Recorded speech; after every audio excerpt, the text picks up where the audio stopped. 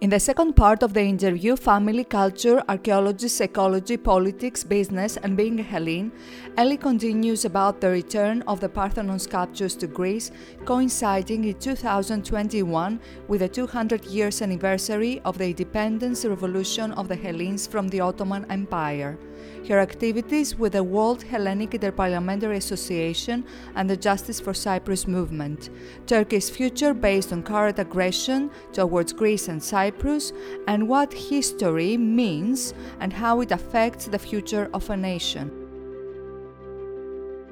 Well, what Lord Elgin found were the Parthenon sculptures. By axing them, he turned them into marbles.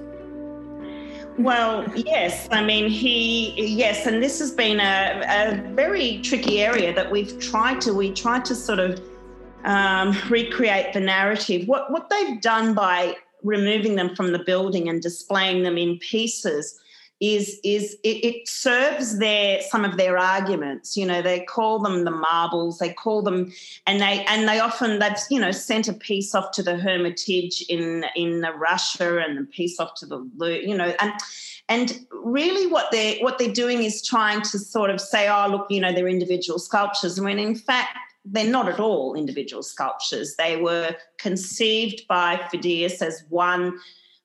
The frieze is one artwork, and it's part of the building. It's not; these pieces were part of the building, not external things stuck onto the building. They were carved out of the lintel. The metopes are part of the structure of the building, and they're not one marble.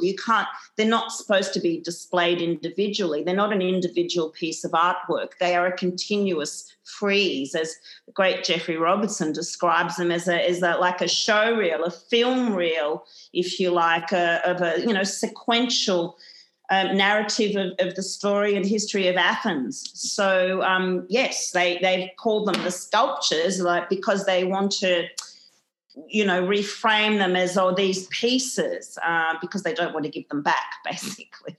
So we know that that's wrong. In my opinion, a marble is a material. These are definitely sculptures. I prefer to call them sculptures out of respect to our ancestors. But they display them like it is a product of something they should be proud of. Maybe we should consider approaching the returning of the Parthenon sculptures to Athens and the Acropolis Museum as part of the UK's effort, or some of the UK citizens, to decolonize their history. Because even though Great Britain back then was not having under its authority Greece or the geographical region of Greece, still they acted as Greece was their colony, and they just removed pieces of our history, of our heritage, without our permission. Well, correct. I mean, at that period, we were still part of the Ottoman Empire, and Lord Elgin was the ambassador of England to the Ottoman Empire, and he was in charge of the province of Athens, basically. So there was no. I mean, he didn't have authority, but at that time, the Ottoman Empire was crumbling, and this was in 1802. So in that ensuing 20 years between when Elgin arrived, it actually took him 2 years to his workmen, 2 years where the scaffolding was up and they were bribing the governor, the Ottoman governor, the voivod, to the governor of the city of Athens, and to turn a blind eye. So there was no real authority. And he abused his position as ambassador, ambassadorial diplomatic immunity. So there was no external authority to say, look, hey, you can't do this.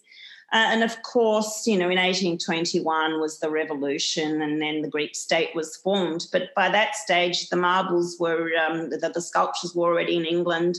They were sold to the British. The British government bought them from Lord Elgin in 1816. So that was 5 years before the revolution. So unfortunately, the timing wasn't good for Greece. And one of the other timing issues that hasn't been good for Greece is the UNESCO Convention, which deals with property after 1970. So the Parthenon sculptures don't fall under the UNESCO Convention, unfortunately. However, the Parthenon sculptures are the logo of UNESCO, and they are the number one item on the agenda at every biannual intergovernmental meeting. So it's the number one unresolved issue for UNESCO. But, it's a very complex way. So there are different strategies in play that have to be undertaken by Greece, but the work has to be done in the UK because that's where the sticking point is, in the UK. So it's quite complicated. Next year, we celebrate 200 years from the independence of Greece by initiating our revolution against the Ottoman Empire. It would have been very nice as a gift to have back the sculptures of Parthenon in Athens commemorating the 200 years of the independence of Greece. I understand that it is hypocritical for a modern government to make claims of past mistakes, of past political mistakes. But one wonders what it's going to take for the UK to return the Parthenon sculptures to Greece. Yes, well, you're absolutely right. I mean, the 200-year anniversary is next year, and, there are many people all around the world that would like to see this reunification happen next year. And given that, with the Brexit issue at the moment and the reputation of the UK around the world is not as good as it could be at the moment. And it's kind of a really good opportunity for the UK to be magnanimous and to, as a gesture of goodwill, to return these sculptures as when I was referencing location before, I mean, that idea is very pertinent to the Parthenon sculptures. I mean, one of the analogies we're using is Stonehenge. I mean, if we were to remove all the horizontal lintels of Stonehenge and bring those stones to Greece and put them in a museum, what meaning do they have? I mean, they're meaningless in a museum in Athens, and the monument in the location in England is also meaningless. It looks ridiculous if half the stones are missing. It's completely out of context. And so the same is true of the Parthenon sculptures. I mean, they are in their location, they are meaningful. They are quarried out of Pentelic marble, which was quarried from Mount Penteli and carried up the Acropolis and carved in situ on the building. I mean, they are completely meaningless in the Duveen Gallery in the British Museum, where they are displayed the wrong way around, actually. It's just wrong on every level, legal, artistic, moral. It's just wrong. So, yes, I mean, we would like to see them back, and I think the goodwill that England would receive would be unbelievable. And, in fact, Greece has offered to send in their place a rotating exhibition of the best of their other objects, on it to as a gesture of goodwill and thanks.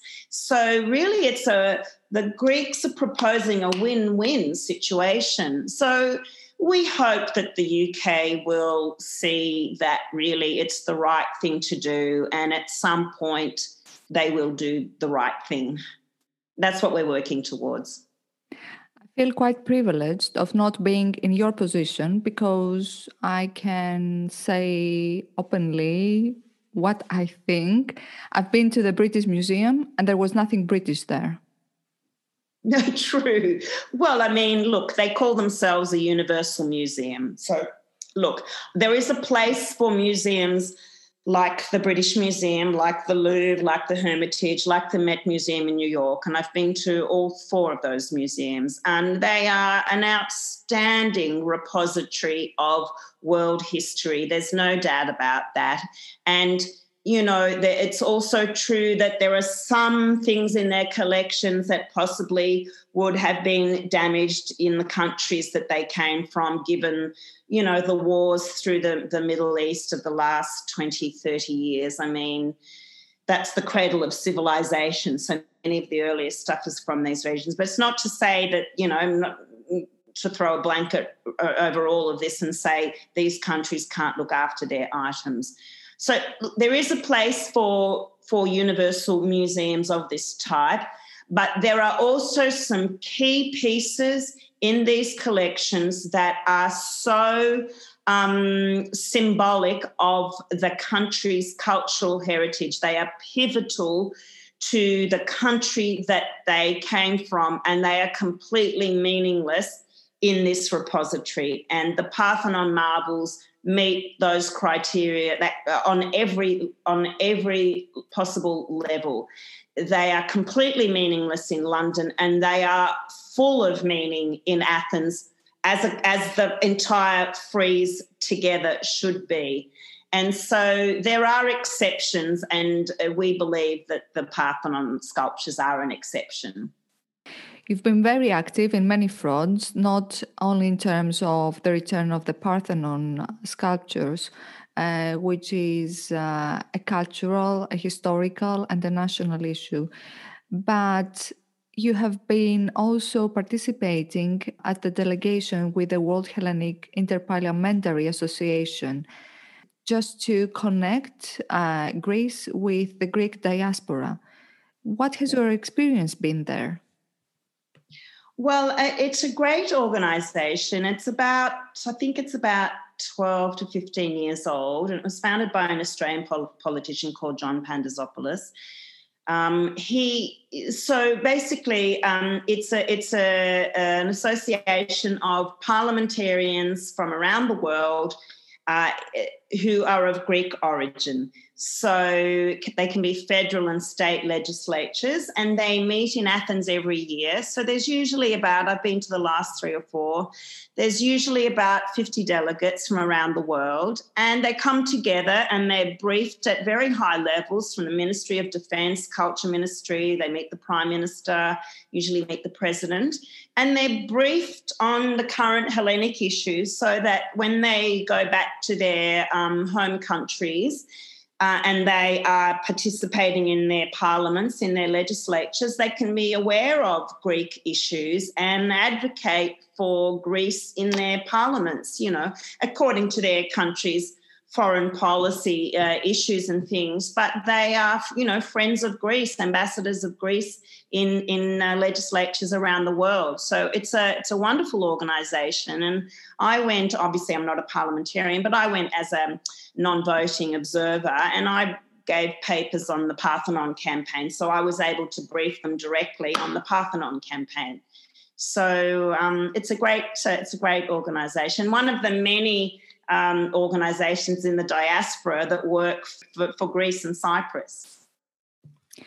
We haven't really talked about what you do by participating in the Justice for Cyprus movement, which is your connection to your paternal birthplace, Cyprus. Yes.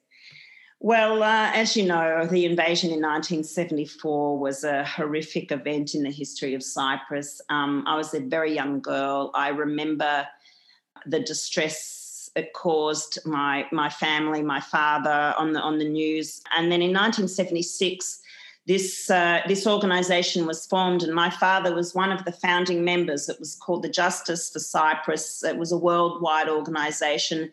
American Cypriots and Australian Cypriots and English Cypriots met in Cyprus for the first conference, and I found a photo. My Archbishop Makarios was still alive then. He was still the president. Yes, I've got a photo of my father next to President Makarios as part of the delegation. So And then my father was instrumental in founding the Cypriot community in Melbourne. He was one of the original founders. He was a guarantor for the first loan where they bought their community centre in the city, in the CBD. And they did a lot of fundraising for the refugees that were arriving in Australia after the invasion, where, as you know, half the population became refugees. So many migrated to England, Canada, America and Australia. And my father was very civic and he brought 50 to 100 people that he knew from Cyprus. He helped them. He made sure they enrolled in English classes. He gave them work in his restaurants and then he helped them find other jobs. He introduced people and organised marriages and things. He helped so many people. And I guess that civic responsibility and sense of civic duty was really, I witnessed that firsthand. And so I always felt that that was modelled to me, and I modelled that to my own sons. And I decided to be a person of action and not just think these things, but to actually roll up my sleeves and do things. So I've attended the last few conferences in Cyprus, and I'm very active on social media, through LinkedIn, Twitter, Facebook, on talking about the Cyprus problem and the issues in the Eastern Mediterranean with Turkey. So, yes, I mean, both these issues, the Parthenon and the Cyprus problem, were with me from a very young age, had a very profound effect on me, and I just felt like I wanted to be an activist and actually speak out and do something to fix these problems and not just sort of sit at home and lament them without, doing something to do my part to help solve them. What happened to Cyprus back in 1974 and the current situation, having a country split in two, and actually the Republic of Cyprus being a member of the European Union, yes, really makes one wonder what is the purpose of being part of the EU and the support a country can get. And you have this president of Turkey actually renewing issues that did not exist or that were long forgotten. yes. One wonders what the future in Cyprus is going to be. Look, this is absolutely true. I mean, we're part of the European Union, and of course, there are different views within the European Union, and it seems for the last 10, 15 years, especially with Mr. Erdogan, that some countries in Europe have been, favouring a strategy of appeasement. But, when a bully is continually appeased, the goalposts move and they increment. This is a very big strategy, and it's a successful strategy of Turkey's. They push too far. And so then the other person concedes a little bit, and then so they gain a little bit, and then they keep doing it. So over time, they keep gaining because we don't stand up to them enough. And so, there have been countries within Europe, the EU, that have, there's internal disagreement within the EU. So of late, we've seen that France has really stepped up and have been a strong ally of Greece and Cyprus, certainly this year, of recent times. And also Cyprus and Greece have made trilateral agreements with Israel and with Egypt. And so we have alliances around the Eastern Mediterranean. And, and as part of NATO, I mean, we've got one of our own NATO countries causing us a lot of problems. So this is proving to be a very sticky period for international relations, and all these international mechanisms and instruments we have to solve international problems not really working at the moment with this particular country because of certain behaviours. So I think that things are changing. I think people are really starting to see that appeasing this person, and then, this country has problems on every single one of its borders, and it's been agitating and causing all sorts of problems in every border, vexing every single neighbour, and causing trouble. And I mean, it's plain to see now that the emperor is wearing no clothes, and it's time for everyone to stand together and say, look, enough. You know, you can't be an irresponsible international citizen anymore. We won't stand for it. So I'm not sure what the solutions are. The international mechanisms are at play, but, you know, they only work if the participants are signatories to the treaties and the instruments and the organisations, if they abide by the rules. So if you're not a signatory, then you don't abide by the rules. If you are a signatory but you refuse to abide by the rules, you're not playing the game properly. So, you know, it's a very difficult period. It's very unstable. And I hope that I hope countries can band together and sort it out in a peaceful, constructive way. You know, in these disagreements, when a country loses face, that's when I think they're dangerous. So it's better if they're resolved in a way where, you may not get everything you want at the negotiating table, but you need a durable agreement that is going to give the stability that we're looking for in the Mediterranean. Just to summarize what we discussed about, yes. Our roots, our history shows us our future. In the case of Turkey, its past, its history shows to all of us its future alone or with us. We cannot really consider Turkey to be seriously an ally member in NATO or a country under consideration for an EU membership when it constantly targets its allies as Greece in NATO or is targeting member states of the union it wants to join.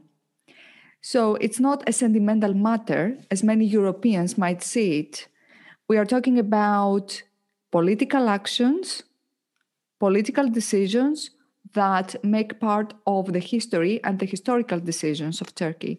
And this should be seriously considered by current politicians in the EU. Look, that's absolutely correct. I mean, there's a fault line. The fault line of Europe between the East and the West was between, Greece and Turkey. That's where historically there's been a fault line. And so, Greece is on the border of Europe, and so, maybe some of the other countries further west in the European Union don't feel that it's such a threat because it's not proximate to their countries. I mean, Turkey is on our borders; they are our neighbours, and we deal with incursions in our airspace and naval waters every single day. I mean, one of the biggest issues now in the Eastern Mediterranean is the maritime borders and the disputes with the Universal Convention of the Law of the Sea and the boundaries, maritime boundaries. So these are the disputes. I mean, but this is international law, and international law is the best mechanism we have to resolve disputes. And so international law is international law. I mean, if it exists for a reason, you have to abide by the laws. So, I mean, unfortunately, we are stuck with trying to find these resolutions, and we need our allies to stand together because there's no other way to resolve these disputes. And so, look, it's a very fraught period, and we have to stand strong. And as I said, we need our allies to stand with us. It's critical. We can't do it any other way. We have already shown that we honor our alliances. Correct.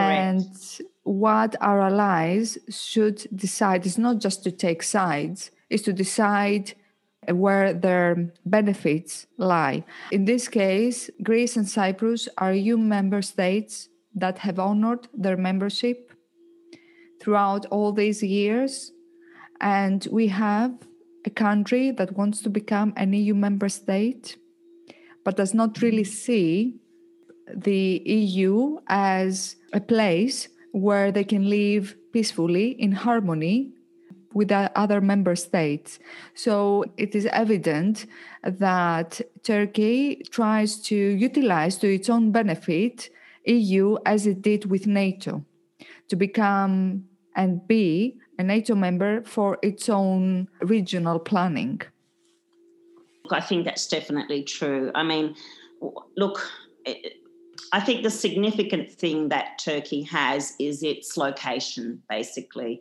It occupies a location geopolitically that's quite critical, and they know that, and that's the power that they wield, I suppose, over the West, because they know they are the fault line between the West and, you know, that very difficult region of the world, you know, the stands and all these, you know, areas where we've had so much instability, and they know that they sort of control that area. They what they do there, their tactics there will affect what happens in the West. And so that's the power that they wield. That's why these appeasement strategies, people, you know, the West doesn't want to upset Turkey too much. But, you know, this is not a viable long-term strategy, this appeasement strategy.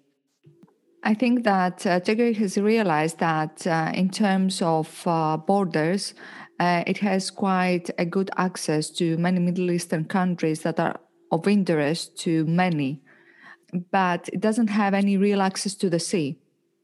And this is its big issue. So it cannot really become this regional power without having the access to the sea it really wants. This is why there is all this friction with the Republic of Cyprus and with Greece. Until now, Turkey is not the regional power it wants to become.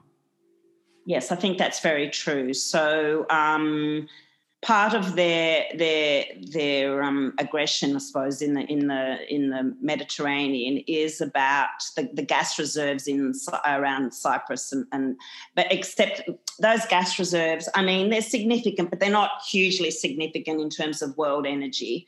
But I think more importantly, yes, it's just access to the sea. And so now I think just recently it was announced that the US is going to invest in a new port so that we don't have to rely on the Bosphorus. So that is a significant strategic decision and investment that's going to really bypass that need and that reliance on Turkey. And so that's what we basically have to do over time, is to reduce our reliance. So if they want to be a rogue state, then, okay, they're going to isolate themselves and have, you know, two friends in the world, Qatar and North Korea and, you know, occasionally Russia, you know, whichever way the wind blows. I mean, so if we're not reliant on them, if we bypass, you know, in terms of, you know, energy and trade and all of that, then, you know, we can live without them. But look, I mean, that's not a good end solution. I mean, if we want world peace and world stability, somehow we have to bring them along on the journey. They have to, if they're isolated, it's not a good long-term strategy. I think the current leader is obviously, you know, not the best leader for the country, because when I think of Turkey sort of 10 to 15 years ago, I think they were heading sort of, you know, they wanted to be part of the EU. They were moving westwards. I mean, there's a lot of very good middle-class Turkish, you know, citizens that, you know, are moderate and more European. They want to be part of the, you know, the global world that we live in. So, look, you know, it really is a problem. I just hope that everyone can work together to find we need not just a solution, but a solution that sticks, a durable solution. So no one will abide by a durable solution unless they feel some equity, some fairness in it. It's just that the current leader seems to be a megalomaniac. So, trying to rationalise with someone that seems irrational is a problem. I'm not really sure where his plans stem from. Definitely leadership is important in steering a nation in the right direction for the sustainability and the future of that nation. The future does not really exist through constant frictions and by injustice. This is what history teaches us. This is what psychology teaches us, because we have embedded in us the human values. We don't really need anyone to teach us that. We know that subconsciously. We know when we do something that is wrong, that it is wrong. Nobody really needs to tell us. We know that as citizens, we are responsible of our own actions, of our own decisions. And Ellie, you made this evident through our discussion today. You have a life with many ups and downs, but most importantly, you prevail and you do what you think is important to you by positively affecting people around you. Thank you. I really appreciate those lovely words. I mean, yes, I do. As I said at the very beginning with my son, we didn't want him to feel defined by his illness, that he wasn't a victim, that, he was a young boy, a young man with potential. He had some challenges, but, we looked at what he could do. And I look at my own life the same way. I mean, I am eternally sad that I wake up every day and I know I'm never going to see him again. But the simple easiest thing for me is to, would be to stay on the couch and curl up in a ball and say, I'm not going to get up and face the day. I mean, I feel that sad, but I think that, after a while that doesn't really, you don't gain anything from that. And so I have to, it's been 2 years now, but learning to live with that sadness and pain. But I think that's one of the things I showed him, and I thought, well, hang on, if I've taught him this, then I have to live by these same standards as well. And I kind of want to show people that, you can live with pain. Yes, it does hurt, but it doesn't mean you can't do things. And the same with fear. We can be afraid of many things, but that's not a bad thing. We can exist with fear and pain and all those negative thoughts, and we still have the resilience to get things done. And nothing's going to get done if you sort of just look the other way and wait for the next person to do it. And I learned that from my father, and I really believe that, I suppose in the words of John F. Kennedy, those who can should do, and you have to, serve your country and serve your, and it's not just a nationalistic thing, serving your country. I think you serve your community. I mean, everyone can be neighbourly, even if you don't have money or time. You can help your neighbour, you can smile at people, you can do very small things. But I think everyone should be thinking about what they can do for the next person, even if it's small, even if it's big. If you've got time and money and you can help in a bigger way, great. But everyone can do something, even if it's small. So that's been something that I've taught my children, and that's how I live, and that's how I try to make a difference, because we're not here forever. Thank you very much, Ellie, for being here with us today, for your time, and for all the messages that are brought to us through your life experience. Thank you very much, Panayota. I've really enjoyed speaking with you today, and congratulations on this wonderful podcast. It's lovely to be able to speak in English with a Greek person, and that, and I'm hoping, across the two countries that, these podcasts will really give access and connection and engagement between the Greeks in Greece and the Greeks in the diaspora. So thank you very much and congratulations, and thank you for having me today. You're more than welcome. Thank you very much. And I would like also to thank the Global Greek Influence audience for staying until the end. We will be back soon with another exciting episode.